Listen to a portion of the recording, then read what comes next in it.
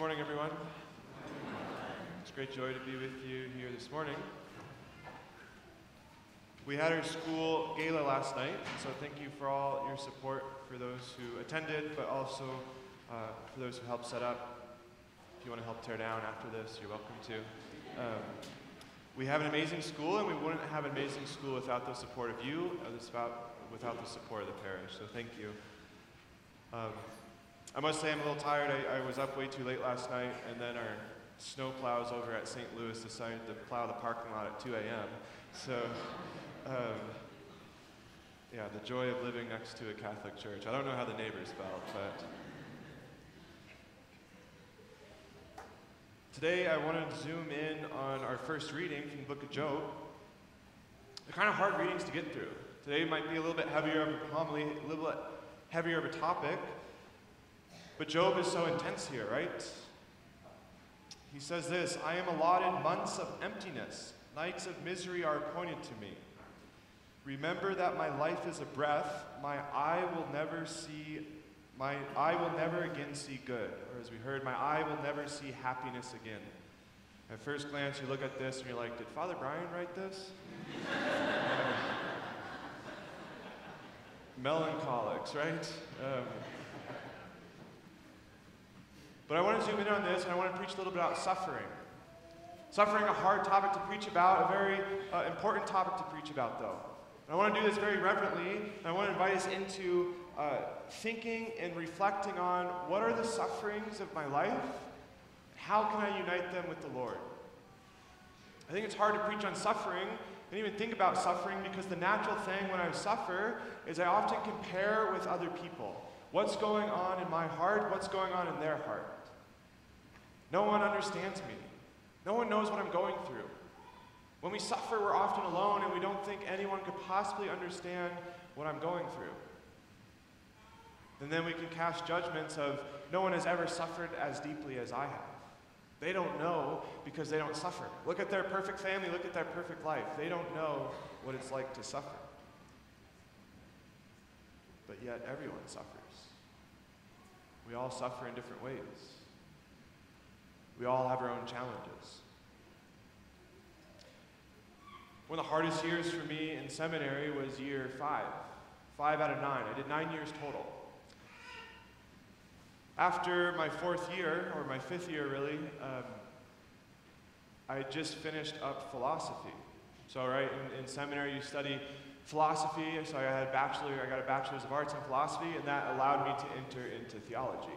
There's 4 years of theology before you are ordained a priest. I just finished up philosophy, I'm just like, finally, I graduated. Still had 4 more years to go.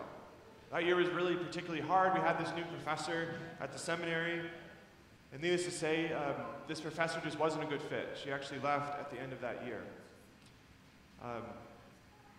Professors do more than just academics at the seminary, so there's multifaceted things there.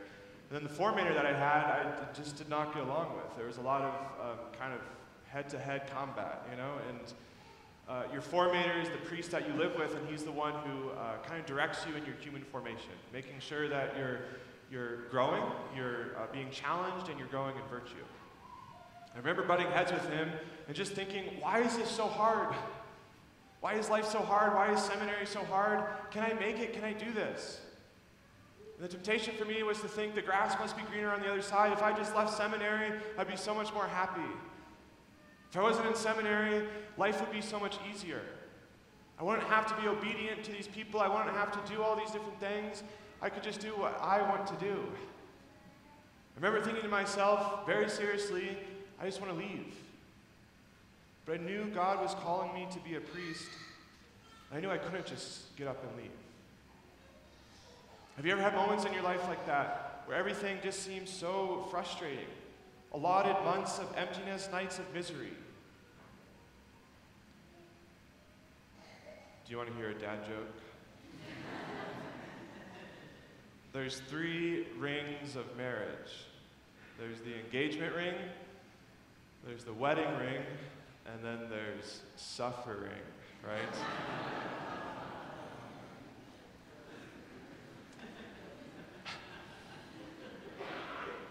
With great reverence, Where do you suffer in your life? Are you suffering?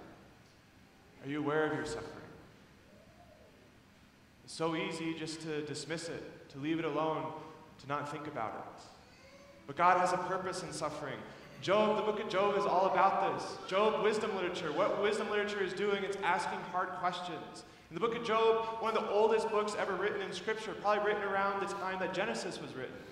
Job is wrestling with the question, why do bad things happen to good people? Why is there suffering in this world? Why is life such a drudgery at times? And if you know the story of Job, he's faithful to the Lord. And then the Lord allows everything to be taken away from him. There's a scene in Job right before this where everything's gone. His children, his family, his house is burned down. He's sitting on a pile of rubble on top of his house, scraping his sores, his wounds with a broken jar of pottery, scraping his sores, his leprosy out of his wounds. Everything's lost. Everything's hopeless. Everything's gone. And his friend Eliphaz comes to him and says, Job, the reason why you're suffering is clearly because you've committed some great sin. You've committed some great sin, and God is punishing you. God is punishing you for this great sin. Curse God and die. Job says, no, these are my sufferings. I'm allotted months of misery. Maybe I won't see happiness again, but I'm not going to curse God. I don't know why I'm suffering. I don't know why there's suffering in this world. But I promise you, I haven't been sinning. I haven't committed some great sin that would lead me into this punishment. Why is there suffering? Suffering is a result of the fall. There was no suffering in paradise, in the Garden of Eden. Just one brief thing about architecture in churches. Oftentimes you'll see floral imagery in the sanctuary, dividing the nave to the sanctuary. Why? Because it's image of the garden. Here in the sanctuary, it's paradise, where Christ dwells. And through God's mercy, we're going back towards paradise. However, it's not just back to paradise, it's something even greater. Because God gives us himself after paradise. After the fall, after suffering, God does something so amazing in suffering. And so here's the good news. Here's the whole point for today. Suffering now has a meaning. We don't just suffer in vain. We don't just suffer out of misery. We don't just wallow in our self-pity. Suffering was redeemed by Christ. Because through his salvation that he won for us, our salvation, our redemption is won by his suffering on the cross. So suffering can have a meaning in your life. That phrase that is often thrown out there, offer it up. Just offer it up. People often use that to say, stop complaining, just offer it up. Stop wallowing in your self-pity, just offer it up. The real meaning behind offer it up is to say, Christ has won, he has redeemed your salvation through suffering. Suffering has a purpose. So when you suffer, unite it, offer it to the Lord, because that can also bring about redemption. That's what redemptive suffering means. That when you suffer, you can say, Jesus, I give you this. Bring about salvation, bring about redemption in these other people.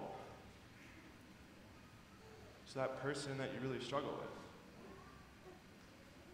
Maybe it's at your work. That thing that you're struggling with in life. Maybe it's a person in your family. Maybe it's a spouse, a sibling, a parent, a child. Maybe it's struggles within that. All these children that I have. The struggle of infertility. These challenges that you face day to day. You can take that suffering, you can give it back to the Lord, unite your sufferings with his, and God uses that to bring about redemption, your salvation, through uniting your sufferings to him. That's such great news, that you don't have to suffer in vain, you don't have to suffer alone. Christ knows what you're going through. He knew what it was like to be rejected. He knew what it was like to be spat upon, to be mocked, to wear a crown of thorns, and to suffer the most horrific death in history. And he did it because he loves you, and it brought about your salvation. So here's what I want to close with. 2 points. Psalm 147. He heals the brokenhearted. He binds up their wounds. That's what God does. We who suffer, he heals us. Today's gospel, Jesus goes and heals these different people. He's in the house of Simon's mother-in-law. And then it says the whole city, the whole town, the whole village hear about Jesus, that he's doing all these amazing miracles. He's healing people. He's curing those who are sick and freeing those possessed with demons. The whole city was gathered together about at his door, and he healed many who were sick with various diseases and cast out many demons. Brothers and sisters, where are you suffering? Where are you brokenhearted? Where do you need Jesus to touch you today? Because Jesus does touch you in the sacrament of the Eucharist. He dwells inside you today when you receive him. He heals your broken heart. He binds up your wounds. Next week, we have our feast of Our Lady of Lourdes. People travel all around the world to go to Lourdes, France. Why? To pray for healing, to bathe in those waters. We've been praying this novena. I invite you to join us in praying this novena, which will end next Saturday.